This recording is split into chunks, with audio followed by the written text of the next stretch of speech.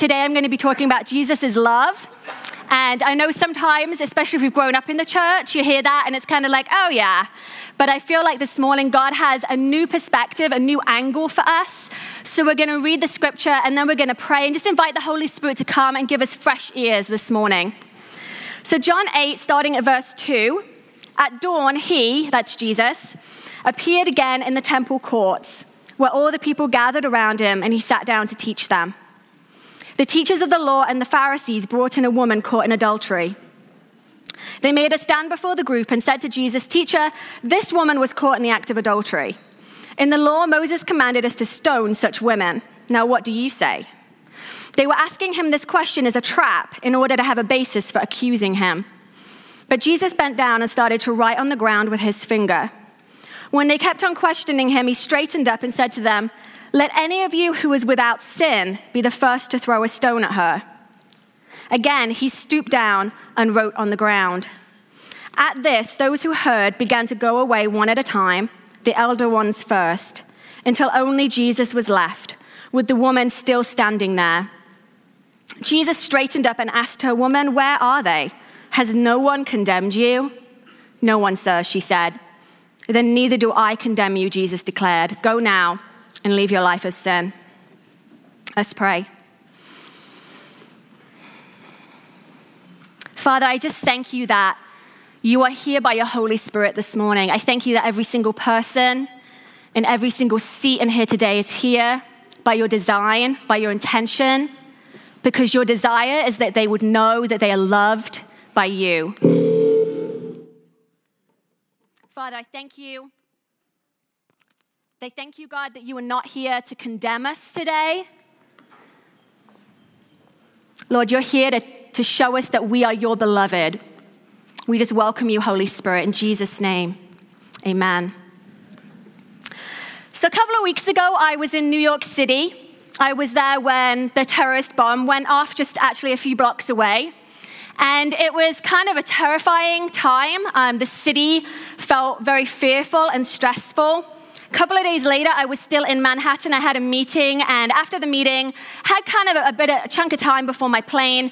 So I went to a coffee shop, and it was a very wet, rainy New York day. I went to a coffee shop and had no Wi-Fi. I was just sitting there with a nice cup of tea and my journal and preparing for this sermon, knowing that I was going to be speaking about love. And thinking of that in the context of the city that I was in and what had just happened, and how it really feels like violence and fear are like right at our doorstep all the time. It felt very tangible in that moment in New York City.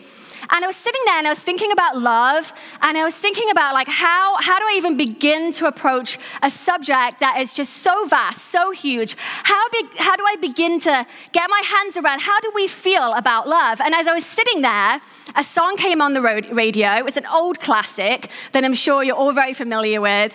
And it says, "I want to know what love is. I want you to show me," right?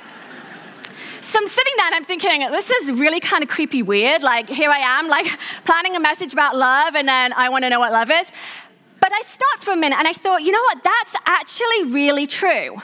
Like we want to know what love is, right? We want to know, and we want someone to say, hey, this is what it looks like. I'm going to show you. I'm going to like meet you in all that confusion and all that kind of abstractness around love, and I'm going to show you what love is. And you see, love is confusing, isn't it? It's kind of somewhat elusive in some ways when you try and nail it down and say, this is what love looks like, or this is how love treats me, or this is how it should make me feel. If we asked everyone in the audience today, we'd probably all have a different opinion, a different definition. We've probably all had different experiences with love. Some may be wonderful, and some may be extremely disappointing. See, we're all kind of wanting that, though, aren't we? We're not wanting like an academic bullet points, like let's just define it. We want to know what it's like to actually experience true love. We want to feel it. We want to know what it's like to touch it. I have a blogger that I like to follow. Her name is Hannah Brancher, and she wrote this, and it's kind of a lengthy quote, so I'm going to put it up, but I feel like it kind of sums up a lot of kind of that confusion and that wrestling with love. She says, "Love is not some sugary, empty thing that looks surface level pretty, but fails to keep you full. If you keep meeting that sort of love, then I think maybe you're meeting an imposter. Some other thing dressed up and pretending to be love. Take caution, I'm no expert. I'm not someone who's going to yell in your face and tell you about the love you deserve. I'm just going to take off my own mask and finally admit it. I've worshipped the wrong definition of love for far too long. There was a strange kind of comfort in worshiping my own definition of love. It meant it could never hurt me, control me, surprise me, or wreck me. My own definition of love let me be in charge of hurting, controlling, surprising, and wrecking myself first. Love to me was this script on repeat. Win people, be worthwhile, be the one that people want to love, do what it takes to please them. And if someone came to me and said, listen, we need to borrow your definition of love, we want to print it in all the dictionaries, then I would need to pity the world who would have to try and live inside my definition, because love to me was blue eyes that stopped looking in my direction. Love to me was begging to my own strength to try to get it all right. Love to me was hearing scriptures like, love your neighbor as yourself, and laughing as I whispered, that's so funny, I barely even like myself. Love was promises we could not keep. Love was disappointments, walls built to keep me safe. Love was moats around castles. It was writing notes to ghosts. It was hinging my worth on being chosen. Love is all I ever wanted, and the one thing I still feel too insecure to admit. I don't want it, I need it. Most of us could probably relate to something in that quote this morning. What Hannah is saying is we have all these different ideas, right? All these different definitions, all these experiences, and a lot of them leave us disappointed. They leave us empty. They leave us self-protective and on guard and fearful. But love is supposed to be more than disappointment. Love is supposed to make us feel treasured, like we're special, like we're chosen, like we're adored. Love is supposed to be that way. But rarely has this been our experience, right? Rarely have we grown up with this sense of, I am loved and adored and chosen and wanted. The reality is most of us can probably relate more to an experience of separation than we can to connectedness, more to a sense of being unwanted and unloved and unwelcomed and inadequate than we can to feeling like we're adored and treasured for who we are. You see, when sin came into the world, it ushered in this experience for humanity that basically made separation the new norm. Right? In the garden, we were there with God, and we had this connectedness, this unity, this love, this unconditional love. And then sin came in and ushered in this new starting point that we're actually now born into a world where we experience separation as like the norm from the get-go. Separation from God, separation from each other, even separation within ourselves. And so there's a sense of something's broken, something's fractured, something's separate. And instead of feeling like love and acceptance is like normal, we started to get suspicious of love, even resistant to love, second-guessing the nature of God, choosing to hide behind those walls, not really convinced that anyone could really love us or want us. So now we're actually more comfortable feeling unloved than loved. And I know that's a strange thing to say, and I want you to stay with me this morning, because what I'm going for is not the superficial here, guys. I'm going for your heart. I'm going for the real you. I'm going for you like in those moments when, things aren't going right or relationships fail, and that stuff that's just down there, and it's like, it's easy to be like, that's right, no one wanted me. No one will ever want me. There's nothing special about me, nothing that's going to be chosen. That's the stuff that I'm going for today. So with the separation comes pain and loneliness and a sense of lostness, and that's what's familiar to us. And then what happens is somebody steps into that separation, someone steps into that pain and loneliness by choice, and his name is Jesus. He steps into that experience, and now love actually looks like a person. Love looks like a person that has hands and flesh, that speaks to us and interacts with us. He steps into our pain. He steps into that separation, that experience of sin, and is present in the midst of it, in the midst of that separation. And he did that before we had anything to offer him. right? Anything before we even acknowledged him, responded to him, before we wanted to him, he chose to step into that experience. Romans 5:8 says, but God demonstrates his love for us in this. While we were still sinners, Christ died for us. In the Message, it says this, but God put his love on the line for us, offering his son in sacrificial death, while we were of no use whatever to him. We need that truth to sink in this morning because some of us think that God loves us, that Jesus loves us because of the things we do.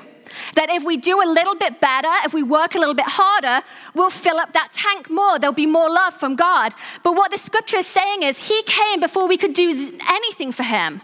He came before we even acknowledged him. That's what love looks like. You see, divine love is attracted to broken things. Our humanness, we love new and shiny stuff, right? Like, I love Anthropologie. I just love that store. It's so pretty. It smells so good. Like, some of you have no idea what I'm talking about, but you should go in because it's just like, I just want to live in there. Everything's new and shiny and smells good and lovely. And that's what we love, right? We love lovely things. But you see, divine love actually loves unlovely things.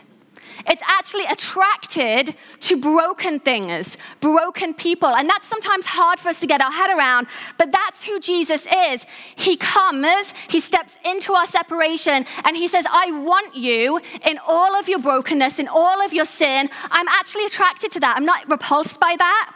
I'm not put off by that. I'm not deterred by that. There's something in me that's attracted to that, and that's because Jesus is a restorer.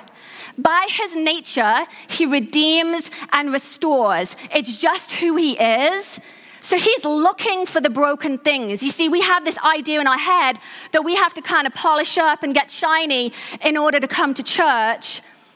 And that's just not who Jesus is. He's just like, I just want to meet you in your brokenness, in your shame, in the things that you're embarrassed about, in the humiliation. I want to meet you in that place. You see, Jesus' love, God's love, true love remains. It was risky for Jesus to step into our world.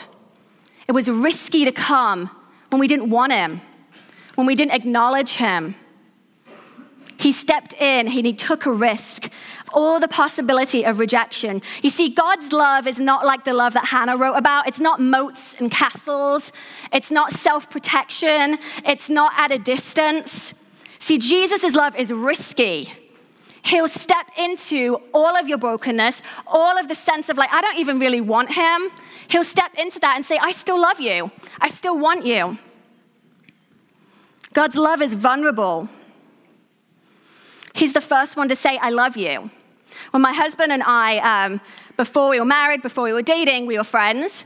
And I won't go into the long story. Our dating relationship, it's a long story. And but when we were friends, we were good friends. And I found out that my husband was interested in me. And I have this gift, and it's called blunt honesty. So I'm just going to tell him. I'm just going to tell him it's never going to happen, right? I mean, that's what you do, right? So I took him to coffee. And I said, hey, I've heard that, maybe you're interested in me, and I just want to let you know it's never going to happen. And I did. I was kinder than that. I was. But that's basically what happened. So I'm sitting in this moment, and I've said this. And in that moment, my husband now, Brian, could have said, yeah, it's obvious how that turned out, right? So he could have said, yeah, no biggie, I didn't really care anyway, right? Or, no, I don't have feelings for you, or, that's fine, it's all good. Avoided me, or whatever. But in that moment, he sat in that really awkward, vulnerable place, and he was like, are you sure? And I, at that time, was really sure. So I kind of shut it down. But here's the thing, guys. In that moment, he didn't avoid that vulnerability. He didn't avoid, feel that rejection and be like, I don't care anyway. He could have, but he stayed in that moment. And I went home that night, and you know what touched my heart and what actually was the thing that got me thinking about a relationship with him was that he didn't run away. He didn't say, oh, I feel rejected, I don't want you either. He stayed in that moment. And that vulnerability meant something to me. You see, in our humanness, we're all about self-protection, right? Like, we don't want to look stupid. We don't want to stay in what's uncomfortable when it comes to love. But what touched me in that moment was that he was vulnerable and he was real and he remained. And you see, that's who Jesus is in our lives. He's the first one to come and say, I love you. You don't want me? It's okay. I still love you. You're going to reject me? It's okay. I still want you. You're going to do all this stuff to try and prove that you're worthy of love. It's okay. I still love you. You see, that's who Jesus is. He's the first one to put himself out there and say that he wants you. And guys, it's not a kind of creepy, aggressive, like, well, I'm going to bother you kind of thing. It's just this steadfast, remaining, vulnerable, this is who I am. I love you, even in your brokenness, even in your bad choices, even in the relationships that keep failing, even in the striving. I still love you. God's love remains, and God's love is vulnerable. And you see, we all want that. We all want that experience, right? Where like someone wants us even though we reject them, that someone's consistent, that someone's present. But there's also this huge part of us that feels very suspicious of that, feels very resistant that that could actually be for us. That's for everybody else, but it's not for us. And there's that thread of the garden again, like suspicious, resistant. Could God actually really just love me? Just because. So here we are in John 8, and we've got this scene of this woman. And, you know, this is an interesting story. There's lots of layers to this and lots of complexity to it that we don't have time to jump all into today. But what we know is she has been caught in the act of adultery. She alone has been brought in front of Jesus. Despite the fact that the Jewish law required that both her and the man should be brought, it's just her, right? She is alone. She's been brought. No witnesses are mentioned. And here she is. It's like a spectacle. It's a trap. It actually says in the scripture that it's a trap. They're just after Jesus. They didn't care about the woman. She's just a pawn. She's just part of the show. It didn't really matter about her. This was never about the law. It was never about the woman. It was about trapping Jesus. You see, if Jesus had said, let her go, then they would have found him guilty for not upholding the law of Moses. But if he had said, yes, punish her, stone her to death, he would have been found guilty in the hands of the Romans for encouraging this death sentence. So we have Jesus in this bit of a quandary, but we have a woman without any dignity, humiliated, paraded in front of a mob of men. We feel the weight of all this accusation, all this shame. This was probably the lowest moment of her life, the most humiliating, the most shameful moment. And there's this angry mob, and they have these stones, and these stones don't just represent the way that they want to kill her. They represent all the shame, all the condemnation, all the weight that she was under in that moment. We don't know what Jesus wrote on the ground. There's lots of theories, and you can Google them later. But we know whatever he wrote silenced her accusers. There's so much going on here, but Jesus is interested in the woman, not in her sin, not in condemning her, but in the woman. He cares for her. See, God always relates to us from a place of love. This is Jesus' default position. In that moment with that woman, he could have condemned her. He could have humiliated her, but he didn't. He related to her from a place of love. And you see, most of us think that God relates to us from a place of judgment or condemnation or anger, and we're working our way to kind of reposition him towards loving us and wanting us. But that's just a flat-out lie. The truth is that Jesus relates to you from a place of love, first and foremost. That is his position towards you, and there's literally nothing you could do to change that position. You are your most loved now than you will ever be. There's no getting more of God's love. You have it all right now in this moment. And guys, in your most shameful, humiliating, sinful moment, you still have it. He still relates to you from a place of love. But we're hardwired to feel like we're condemned, we're separated. And this morning, what I think Jesus wants to do is just kind of shift that truth in us so that we can grab onto the fact that Jesus loves us regardless of our behavior. There's something about these stones in the story that I couldn't get past this week as I was thinking and praying about this. You see, the stones don't just represent their attempt to kill her, they illustrate all the reasons she did not deserve compassion and love. All the accusations, all the reasons she'd failed, all the reasons why she should be punished. And yet by the end of the story, the stones were completely powerless. They had no more power over her. What I love about this chapter, it's really interesting, you can go check it out later, is it opens with that scripture we read where the mob is trying to stone Jesus, is trying to stone the woman, and it actually ends with the mob wanting to stone Jesus.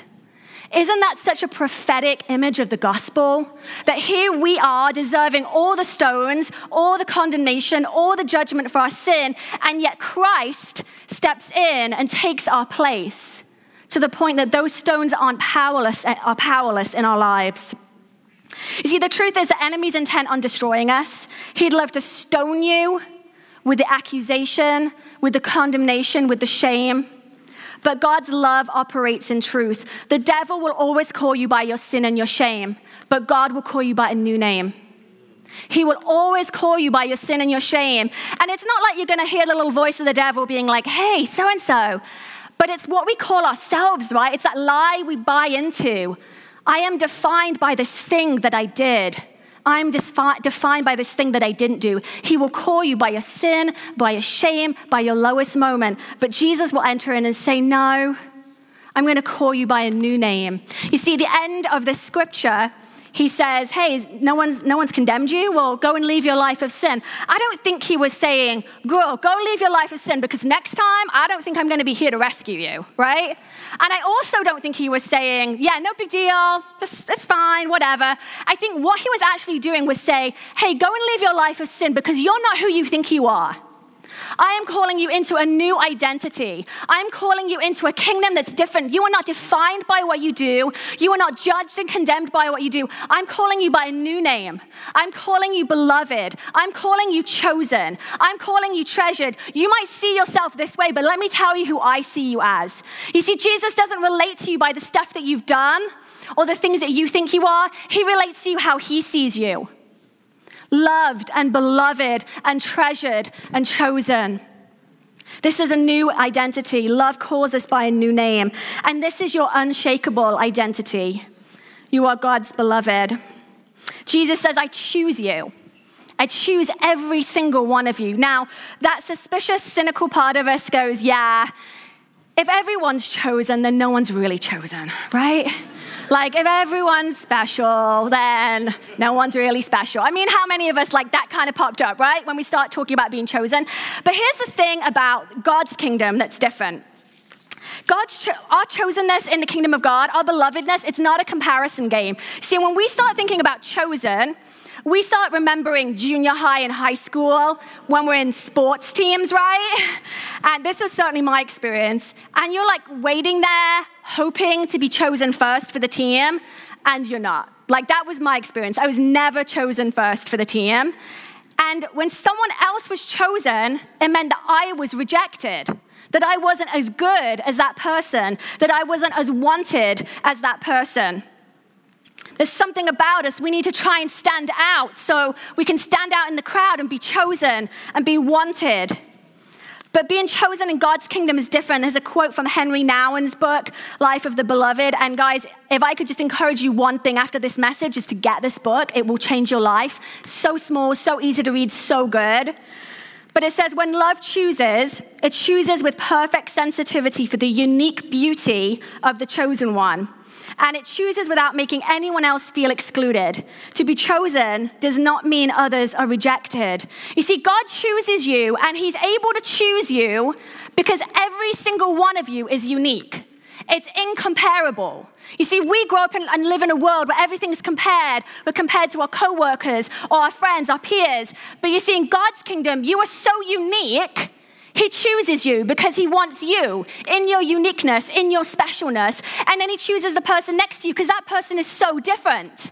There's not this sense of like, who's better? Both are so unique, so wanted. And that's how God feels about every single one of us. Henry says, from the moment we claim the truth of being the beloved, we're faced with the call to become who we are. You see, we're working our way out of something here, guys.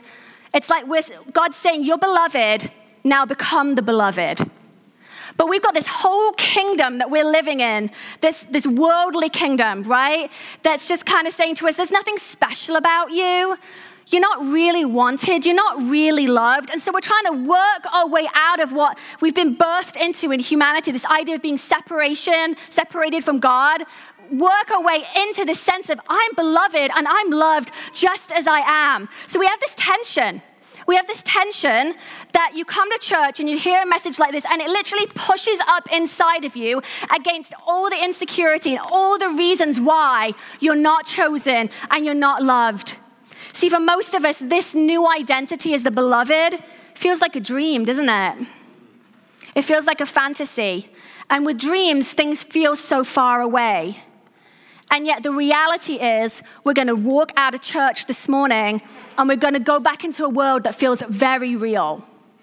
And what our boss says to us and what our spouse says to us and what our friends say to us, that feels so real. This moment, this truth can almost begin to feel like a dream. And so we have to do something with that. We have to do something with the sense that feels like a dream, but I'm still so hungry for love. I am still so desperate to love. And it's not like, I mean, maybe if you're really emo, you do this, like you say it like, and you're journaling like, I'm so desperate for love. Like maybe some of us do that. But probably most of us aren't thinking this way, but it's like this little thing, tick, tick, tick, tick, tick, inside of us that's driving us. We're so hungry to be chosen. We're so hungry to be wanted. We're so desperate. But God's sense of us being the beloved, that feels like a dream. So what do we do in that space between? Well, we start pursuing other ways to feel loved. We take matters back into our own hands, just like the garden, just like Eve. It's this sense of like, well, I feel like God's maybe untrustworthy. What he's saying is not true. Maybe he's not loving. I don't know. I'm going to take matters into my own hands. And we still do the same thing today. We're still taking matters into our own hands and saying, I can find this intimacy a different way. I can shortcut it. I'll find my own way there. So we've built these identities that work for us. We've built these patterns of behavior that work for us. Some of us are on the performance treadmill, aren't we? We're working really, really hard. We're desperate to stand out. We're trying to please our parents and our peers. We're making good grades in school. We're having the best jobs. We're having these incredible lives on social media that just look beautiful. Everyone wants to be like us, and that feels really good. We're holding down a really challenging career. We're volunteering at church. We're killing ourselves just to hide our flaws. Image, everything saving face, never getting too real, no weaknesses. I don't need your help. I got this is our mantra of like, I can do this, I can perform. And when I do, what I get back feeds this deficit inside of me. When I perform really, really, really well, someone's going to say, good job. Wow, you're incredible. Oh, thank God. That just feeds that like black hole. If I perform, people will love me. I'm the good one. I'm the capable one. I'm the spiritual one. And we've built our personalities around receiving approval. It's like a dancing monkey in a circus. We're always working, always performing. But it's not satisfying. It's not meeting that need inside of us. We're still aching. For some of us, it's pleasure. Whatever dulls the sense of emptiness, right? Substances, sex, relationships, late night texting with men or women that we don't want, but we want them to want us. Quick flings, porn, highs, double lives, thrills, parties, kicks. More circus, but this time you're the ringmaster. You're in control. Everyone's doing what you want them to do to feed you, to feed this empty place inside of you. Using and abusing people and our own bodies. Looking for ways that we think love is supposed to make us feel. That high of like, oh yeah, I'm loved, I'm wanted. When that text comes in, okay, great, I'm wanted. I don't really care for that person, but that person wants me. That feeds something inside of us that's so hungry. It's just these cycles of pain, disappointment, trying to get love, feeling dissatisfied, suspicious of love. We just have no idea how to do love, do we? And then we get to this place, and Shauna Nyquist, an author, calls it this inner thread of violence, where inside of us, we begin to reject our own self. Now it's the sense of like, I can't get love anywhere. It's not satisfying me. What's wrong with me? What's wrong with me that I'm not wanted? What's wrong with me that I'm not loved? What's wrong with me? And it begins to build this world of self-hatred, self-harm, suicide. All those stones, like the woman was facing, these big rocks, it's just like we live under them, and they just keep pounding, don't they? They just keep pounding on our lives. Sometimes we're even pounding them on ourselves. Because deep down, we all believe that we're loved for what we do, and we can never do enough. But Jesus steps into all of that stuff, and he says, I still want you. I still want you. See, Jesus sees all of that. It's not hidden from him, and he's not repulsed by our efforts to find this counterfeit sense of intimacy and love.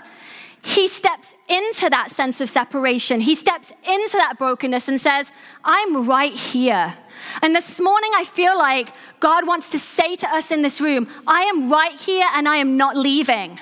And all your efforts to be that dancing monkey in the circus to get the love and get the approval, all those efforts to dull that pain and that ache, I still love you. I still want you. Scripture is filled with God's position towards us. Jeremiah 21, I've drawn you with everlasting love and unfailing kindness. Micah 7, he delights in mercy and unfailing love. Zephaniah 3, the Lord will take great delight in you. This is his position towards you. He delights in you and calls you his beloved. Henry Nouwen says, as long as being the beloved is little more than a beautiful thought or a lofty idea that hangs above my head to keep me from becoming depressed, nothing really changes. What is required is to become the beloved in the commonplaces of my daily existence and bit by bit to close the gap that exists between what I know myself to be and the countless specific realities of everyday life. Becoming the beloved is pulling the truth revealed to me from above down into the ordinariness of what I am, in fact, thinking of, talking about, and doing from hour to hour. What he's saying here is we can talk about this in church, and it's this lofty idea that sounds really great, and we can rah, rah, rah, but it doesn't change anything until we pull it down into the ordinary parts of our life. When we're waking up in the morning, when we're checking our email, when we're on social media, when we're at work, when we're raising our kids, these ordinary, mundane places of our life, the beloved has to enter in and redefine us in those moments. This isn't something we get right now and then we just walk under this cloud of belovedness. This is something that we're going to work into our lives to become the beloved in every moment. And this is really hard work, guys, because there's a lot of places in our lives where we don't feel very beloved, where we don't feel very wanted. Places of sin, places of shame, places of lostness. So this is a challenge that we face today. See, you can't tweak the performance behaviors, and you can't tweak the ways that we seek pleasure. We have to totally give those up. This is a life transformation. This is that new identity that Jesus is calling us into today.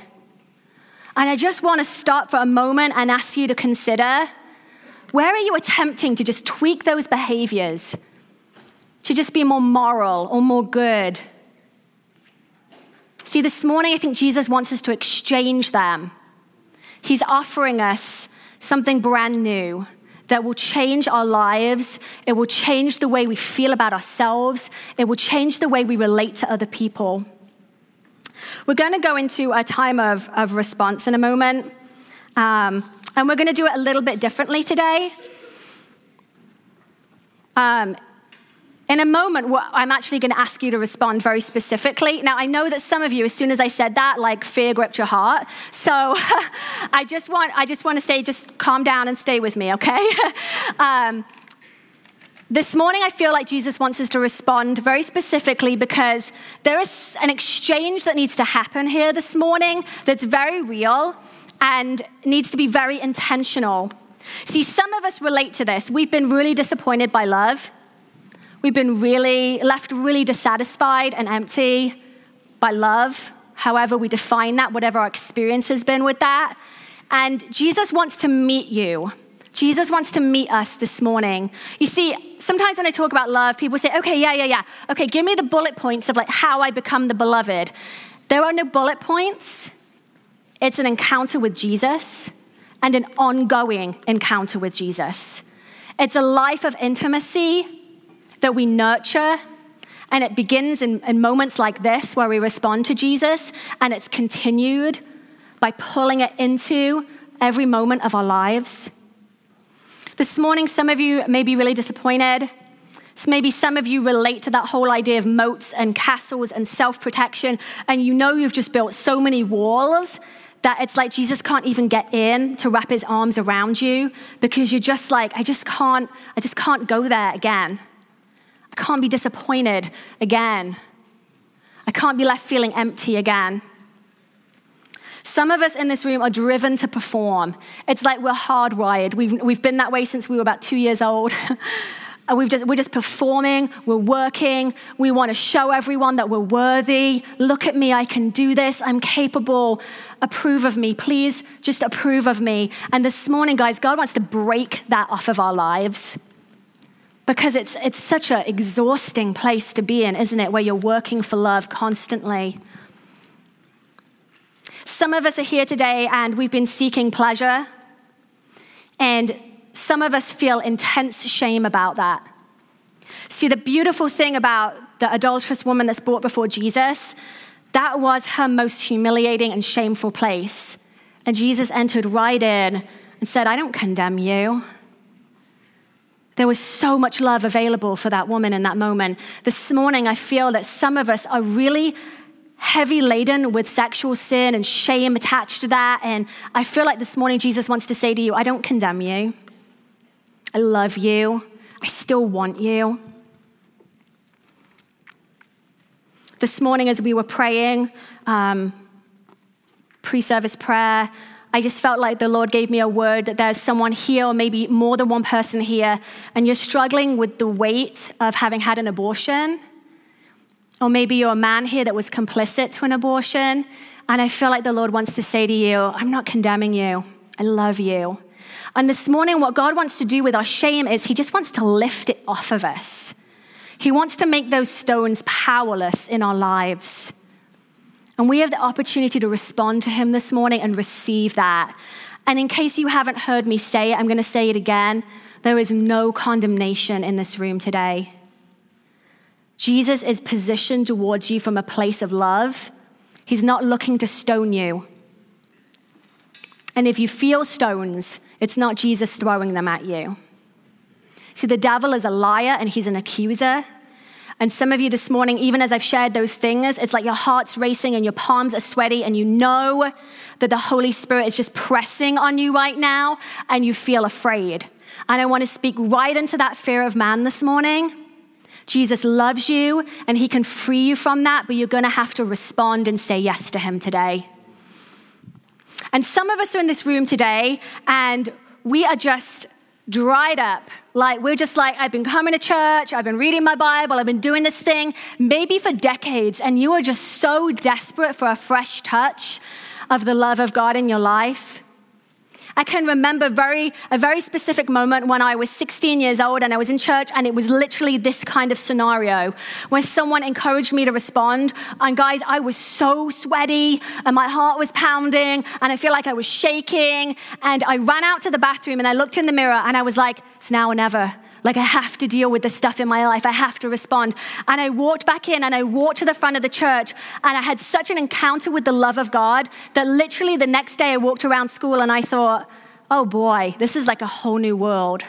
Like, I'm seeing through a whole new lens, a whole new perspective. That's what happens when we encounter Jesus.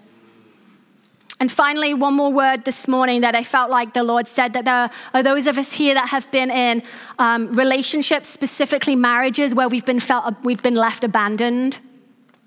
Someone walked away from us and left us abandoned, and we feel like that's always going to be how it is, that you'll get to that place and someone will just say, I'm done, and walk away.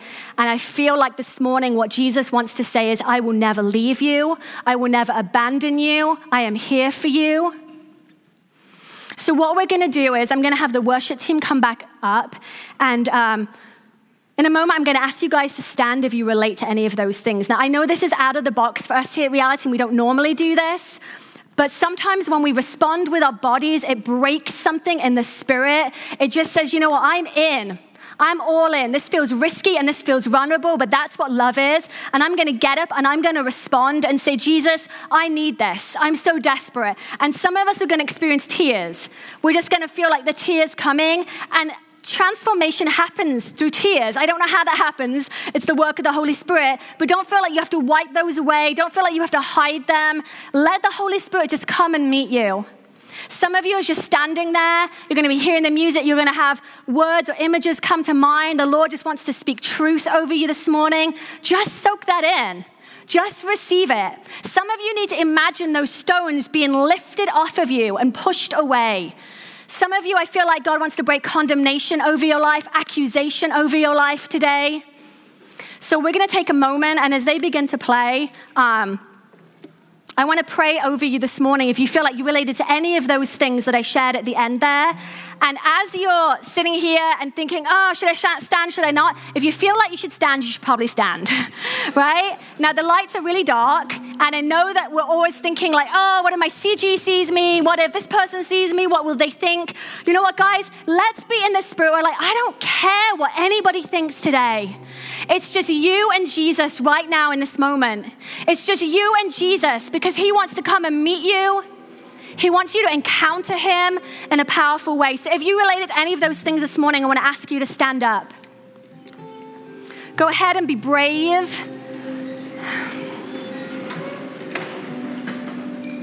Thank you, Jesus.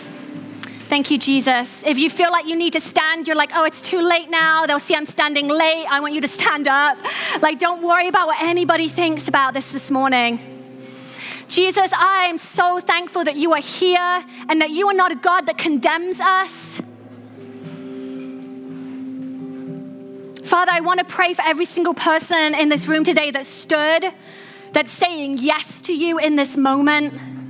Lord, I want to specifically pray for those in this room that are struggling with the condemnation of abortion, whatever their involvement has been.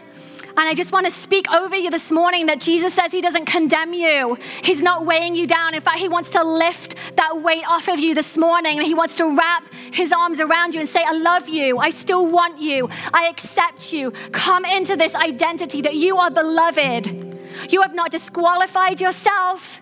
You are not going to miss out for the rest of your life. I feel like the Lord is saying like that some of you feel like because of this thing, I'm never going to get this other thing. I'm never going to get this relationship. I'm never going to feel special. And the Lord's saying that is a lie over your life. And we break that this morning in Jesus' name.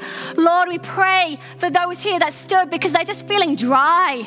They're feeling like it's been so long since I felt the love of Jesus in my life in a really tangible way. And I speak to your hearts and your souls this morning. And I say, come alive, be awakened, receive the love of Jesus this morning. For those of you who are standing because you feel the weight and the regret of sexual sin in your life, the Lord says, I don't condemn you, I love you. He says he's got a new thing for you. He cherishes you, he adores you. For those of you in the room that have been left disappointed by broken relationships, I break the spirit of abandonment over your life in Jesus' name. I break a spirit of rejection. For those of you in this room that can relate to feeling hating yourself, self-harming, eating disorders, thoughts of suicide, in Jesus' name, I just break that off of you this morning. Lord, would you come and meet us? If you want to just lift your hands up and just begin to just quietly say to the Lord, Lord, I want you, I need you. Come meet me. I'm so desperate for your love. Jesus, we need you. We can't do this without you. We love you, Jesus. Come and meet us in a powerful way today, God. You are so faithful. Thank you, Lord.